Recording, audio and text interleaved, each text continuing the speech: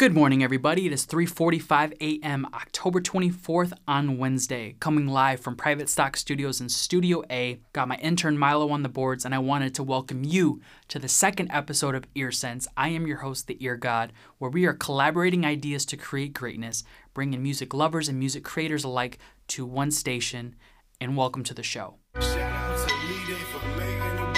They only give you one shot, you might never get that turn again. I just called my mom up, said you never gotta work again. In that Benz I'm swerving in, rolling about to burn again. Shopping up in Saks Fifth, remember it was Burlington. We ain't going back, tell them congrats, what a kind, yes, we beyond that. To be honest, I need a contest. We in Onyx, 100 bands in my armrest, got my alarm set. Drewski! Man, I am so glad Ford did that soundbite. It was so random. It was so amazing. So to give you guys a little bit of backstory, I was in the studio a couple of days ago with a good friend of mine, Ford. He's a recording artist as well as on a TV show on VH1 called Black Ink Crew Chicago. We were in the studio. He was doing a specific part in his verse, and he decided just to yell randomly, Drewski, as like an ad lib. Everybody in the room started cracking up, thought it was the funniest thing. And I had this bright idea of keeping that little part and making it a soundbite for my show. I wanted to say thank you for blessing me with your greatness, and with this soundbite, I'm going to cherish and use it forever as long as I have this show. Before we get into the different topics for today, which I am incredibly excited to share with you guys, I wanted to say thank you for everybody who tuned in to episode 1 of EarSense. It has been an incredible journey getting this together and finally being able to release it. For the first day, we had almost 40 plays. To some people, that may not seem like a lot. It seems like a very little amount.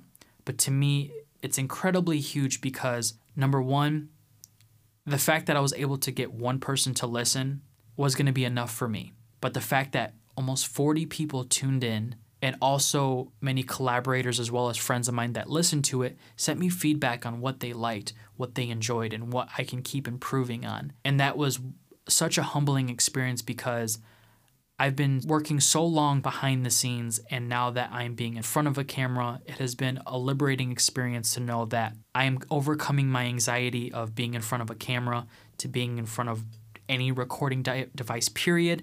I wanted to share with you people that it's okay to break out of your comfort zone, to try something new, and to just say, you know what, fuck it, do it like nobody's watching. To me, it's been an incredibly fun experience. I've been learning so much about learning how to create a podcast, creating a brand, and I want to just be 100% honest and share all of these different ideas, all of the different things that I am learning, making mistakes, as well as growing. And that is actually kind of what I wanted to talk about for our first topic, which is breaking down the process.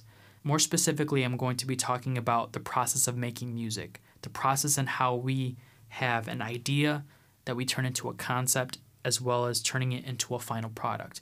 And how we do that is in 4 simple processes. The first one I'm going to be talking about is 2 combined into 1. And the reason why is because one can't live without the other, especially in pop, in rap music, in country music, as well as all other consumed music nowadays. And that is broken down into music production and writing. Music production, a producer gets an idea and they make a beat that is made with different instruments such as a bass, an 808, drums, musical elements like a piano, trumpets, brass, synthesizers, samples, all of these different things that create the overall bed in the background of the song.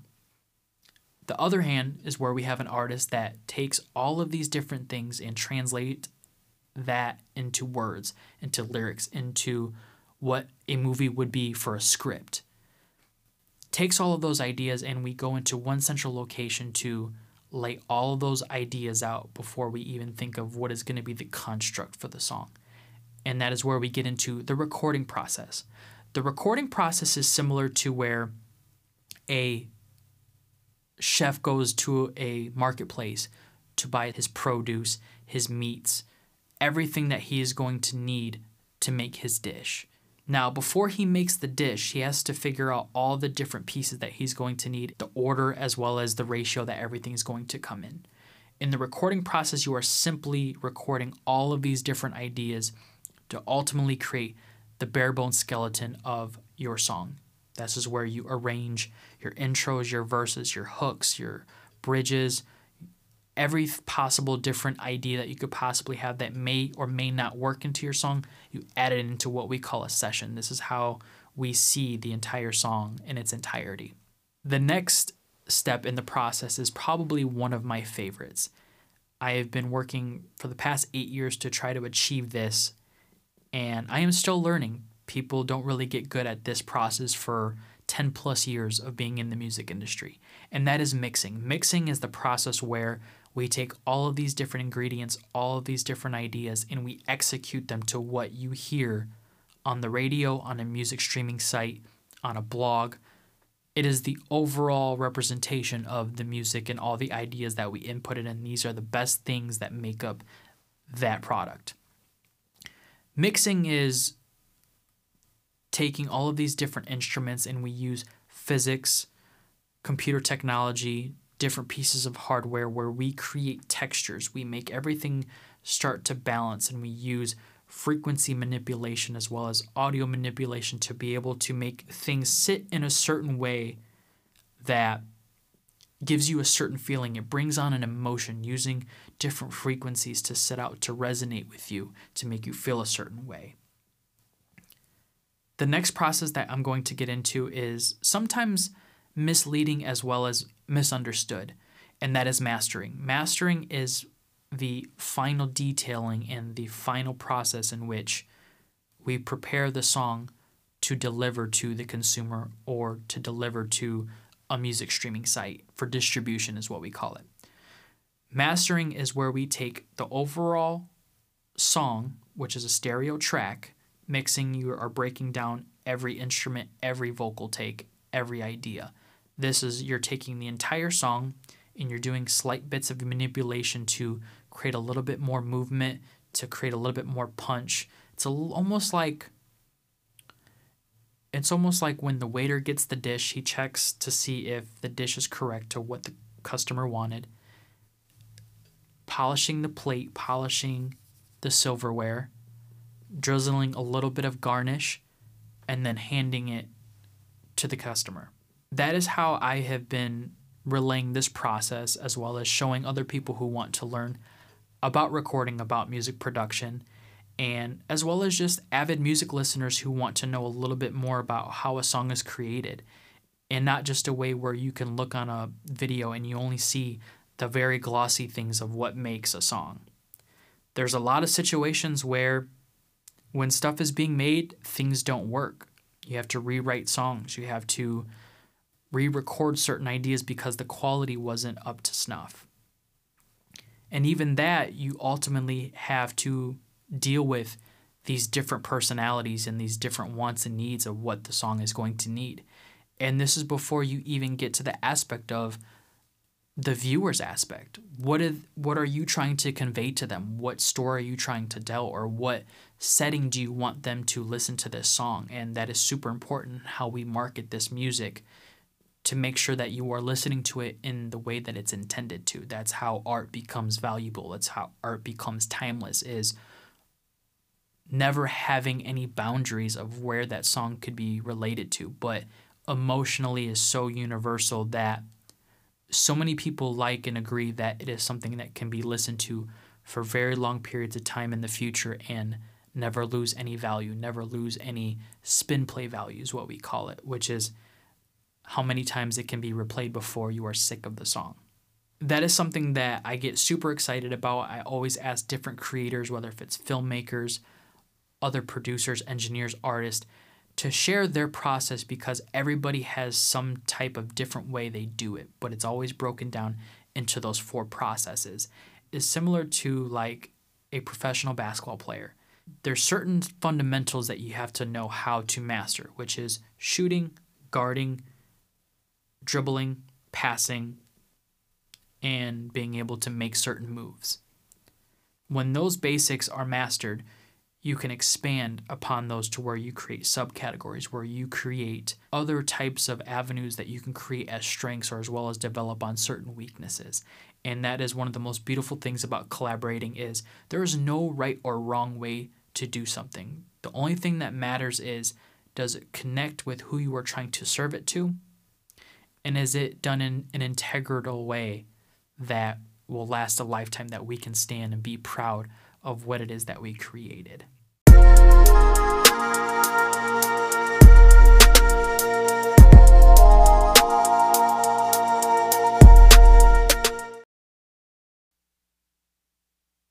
Talking about creation, I wanted to go a little bit more in depth behind the studio, the nitty-gritty of what goes on into a studio session. And the song I'm going to be talking about is An Effect by The Little People. That is on the last project they just released a couple of months ago called There's Something Wrong With This Picture. A little bit of background on The Little People. They are a Gary duo, and they go by Asani Hart and Dre Baker, two incredibly well-rounded lyricists as well as just overall creators. I have been fortunate enough to be working with them for almost the past 4 years. I started off as an engineer. They started coming to the studio and they started recording different songs.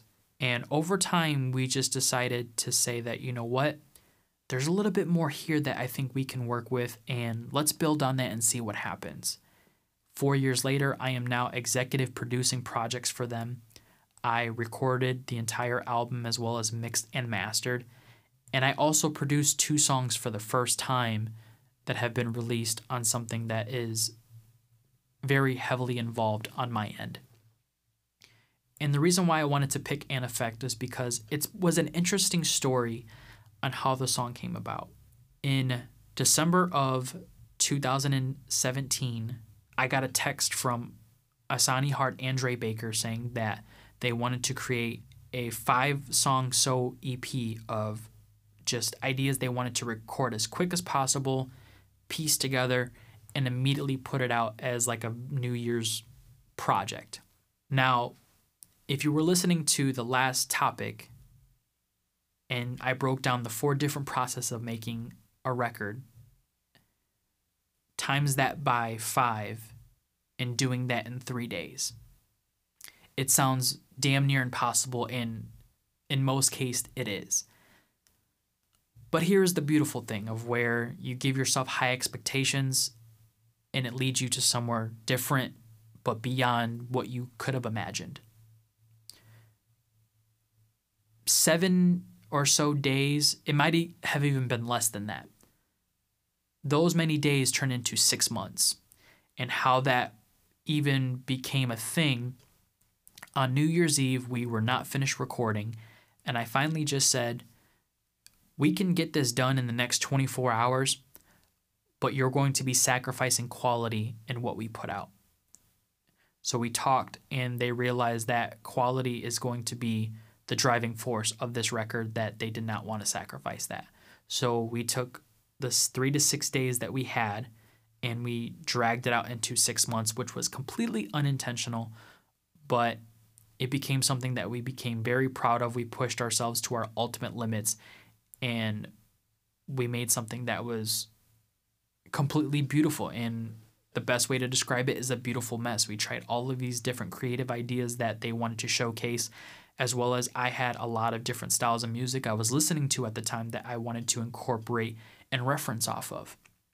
So for An Effect, to break it down, my cousin High Volume had sent us a pack of samples for us to break down and see what we can use.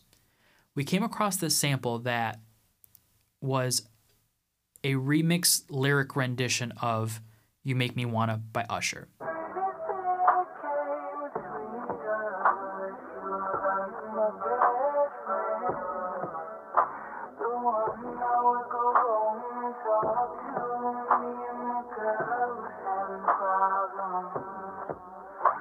We heard that and we knew we wanted to use it somewhere in the project, but we didn't know what. So I went to Dre's house, and this is where we recorded the entire album, in his apartment, in his living room. I pulled up the sample, I put it up and laid it out on my keyboard, and I chopped some different samples, and I started proceeding to playing out the melody that you hear.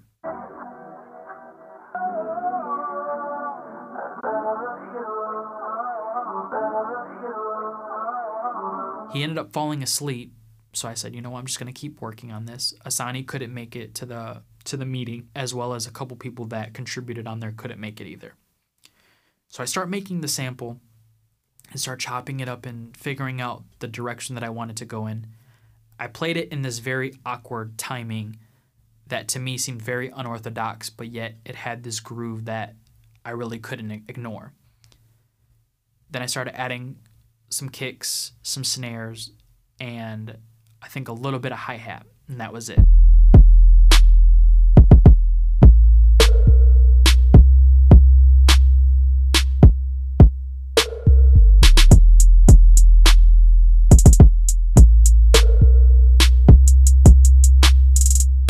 I look over. Dre usually sleeps, but he somehow still pays attention, very detailed of everything. I don't know how he does it. It's a pretty incredible experience to see him do this.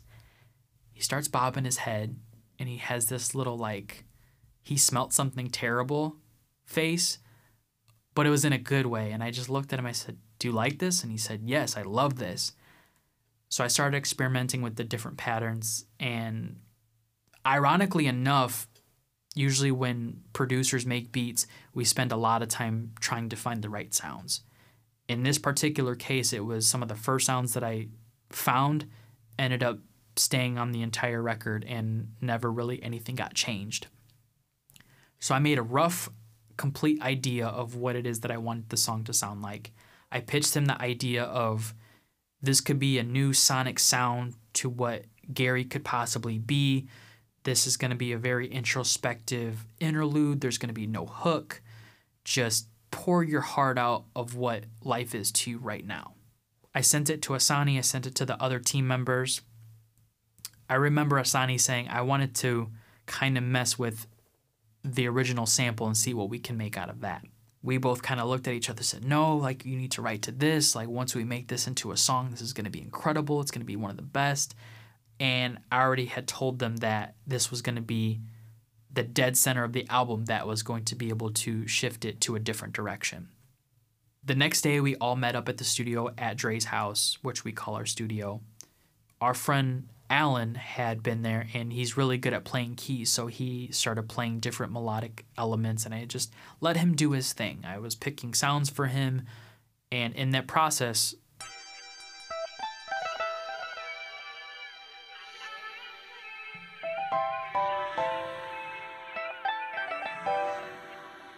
Dre and Asani both were writing their verses. It's all cause of you though. It's my drop out of school flow. I'm recruited. Studio was my JUCO. You know the routine you see when Katie Shooty hit the shimmy still. And we were kind of constructing what the idea was going to be for the song. So we made a big loop of everything. Everything just seemed very repetitive. We kind of broke it down really quick and made an intro. We made a verse part. We made a second verse where the breakdowns were going to be. And then if you listen to the song at the very end, they wanted some type of outro that they wanted to incorporate. Asani had this poem kind of in reference between love and music written before we had made this song, and he said, you know what, I want to utilize this somehow. And he was trying to figure out who could possibly be the voice to be able to create the dialogue. And I decided to put some headphones on. I took the idea and I just went ahead and read it, did it in a couple of tries. My first love. Sad to say, sometimes my only love. My first drug. You solved all my problems as I swept them under a rug. We kept it, we listened back to it, and he said, I love it, let's keep it. So this was one of my first few times being on a project, let alone having my voice inputted on it without like rapping or anything. So that was a really cool learning experience to be able to be in front of a microphone and being part of an important project. And it actually ended up working very nicely. After the end of the session, I took everything home. So we recorded all of the parts. Everybody had everything finished that day. And I took everything home and I decided to arrange and mix the entire song in one night. I usually like to keep these things separate just because I get to focus on one particular thing and get to basically knock out my checklist of what it takes for me to finish a song. So around this time, I think it was New Year. It was before New Year's Eve. or I think it might have been, yeah, it was New Year's Eve. I finished the song. The next day, we met back up at Dre's the day after New Year's Eve. We're all hanging out, having a few beers, having a good time, and I decided to say, hey, I want to present you the mix of An Effect. And how we actually got the name An Effect on their very first project, the first song we actually ever worked on together, The Little People and myself, was a song called The Cause. And this song is very close in the same context of a lot of metaphors and different similes that have to do with their love for rap, their love for making music. So this is the An Effect of 4 years down the road of what it's been like us working together and the dialogue now in the story. So that was something that I felt was a really cool addition to the project that expands on a story that's been happening for years. We all put it on the speakers and we listened to it for the first time. And when you make a song and you present it to somebody to listen to for the first time, I always tend to create this pitch so that I can let them paint the picture of what they need to see. And we all just looked at each other as the song starts to play out. And we really couldn't believe that 5 people contributed to making this song in a matter of a couple of days. And it was some of the best work that we have ever done up until this point. I got really excited, so I sent the songs out to a couple of different people for them to listen to just to see the type of reaction we were going to get. The positive responses that we kept getting, we realized this was probably going to be a favorite on the album. And actually, when we released it and when we did our album release party, it ended up being a fan favorite. I think it was because of the connection and just the organic way of how we pieced it together. It's very interesting when you break down a song of how different stories or different myths create a life of its own beyond the song. And that was kind of one of those moments for us where the story was just as important as the song itself and what it could lead into and where that was going to go for future songs that we create together. And because of that one song, after we made this project, we went ahead and went on this production spree where we made about 13 songs in a matter of 10 sessions, just between myself, Asani, and Dre Baker, all being in the same room, as well as my intern Milo was in a couple of different sessions and contributed to a couple of them.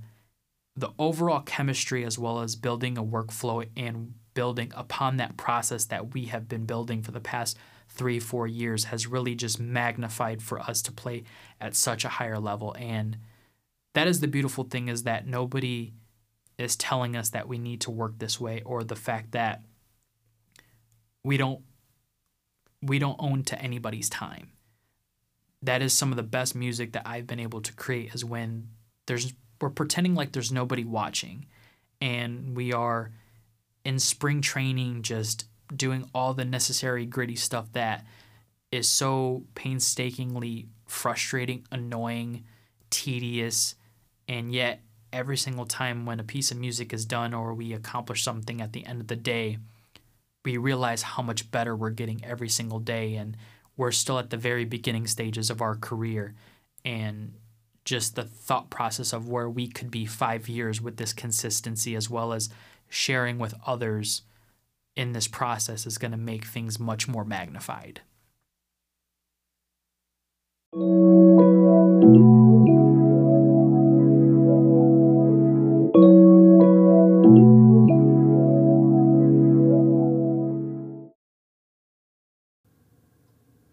I grew up in the 90s, 1991 to be exact. The same year, the Bulls won the first of 6 NBA championships. I was born in the Northwest Indiana region. At one point, I lived on the same street that Michael Jackson was born, just a few miles down the road on the south side of the main expressway, 8094. For people who live in this area will know, the 90s was an incredible time to grow up. Discovery Zone, Celebration Station were just some of the few places that kids would go to play. They were located by this mall we would go to. Before Macy's, it was Ellis Ayers. Before H&M was this amazing movie and memorabilia store called Suncoast. Toys R Us, KB Toys, Service Merchandise were the spots we would all get our toys. I had just about every Batman figurine and every VHS tape. Starter jackets, Jordan Sneakers, Space Jam, Saved by the Bell, Batman the Animated Series, Jim Carrey's The Mask, Friday, Beavis and Butthead, Cartoon Network, Freakazoid, Disney Channel, Stone Cold Steve Austin, The Rock, Goldberg from WCW were some of the few things that fueled my 90s childhood. Growing up, my family was my biggest musical influence. When my mom would cook and clean around the house, she would have albums like What's the 411 by Mary J. Blige, Mariah Carey's famous Christmas album on the holidays, the self-titled Keith Sweat album, Alanis Morissette's album with Ironic, Enter the Drew by Drew Hill, all playing on CD. My brother and my aunt, which was my dad's sister, were the ones who introduced me to rap music. I remember seeing the Crossroads video for the first time on MTV. Both of my parents were at work. My mom would have my aunt, who was our next door neighbor at the time, babysit us. My cousins, my brother, and I were watching MTV and we saw the video. The first albums I remember stealing from my brother were soundtracks: the Friday soundtrack, Space Jam soundtrack, and the Batman Forever soundtrack. I would listen to these until they would literally break and we had to buy another one. Tupac's Greatest Hits and Big Pun's Capital Punishment were a favorite for me at one time. I knew a lot of the lyrics to these songs. You would think, how does a kid less than 10 years old listen to rap music and watch movies like Friday? My mom used to tell me that I could listen and watch this stuff under two conditions. I never repeated or imitate what was said, or else I would not be allowed to. So I listened.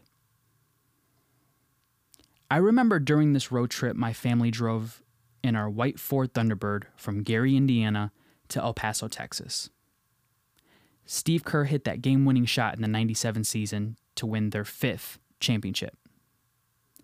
Songs like Just the Two of Us by Will Smith, The Boy Is Mine by Brandy and Monica, Super Duper Fly by Missy Elliott, See You When You Get There by Coolio were some of the songs that came to mind. We even visited the Selena store. It was after Jennifer Lopez starred in the movie Selena, and I discovered Selena Quintanilla for the first time. The 2000s were crucial for me. In the year 2000, my brother's good friend from down the street showed us Napster. He's a musical genius, actually. He introduced me to Snoop Dogg, the Hot Boys, Beastie Boys, Tony Hawk's Pro Skater, and I was at his house when I watched Requiem for a Dream for the very first time. Insane. We had this white gateway computer, the introduction to the internet, Napster, Winamp, which is a music host site where you can play all of your music that you downloaded, a CD burner, and mixed CDs were my music essentials. From there, my song collection grew like the plague. I can't admit or deny that I pirated any music, but I will say that time led to the discovery of these record labels that housed some of my favorite artists of my elementary and middle school years. Cash Money Records with Hot Boys and Big Timers, Rap-A-Lot Records with UGK, Scarface, Ghetto Boys, Swishahouse, which had Paul Wall, Mike Jones, Hypnotized Minds with 3 6 Mafia, Project Pat, and Lil White.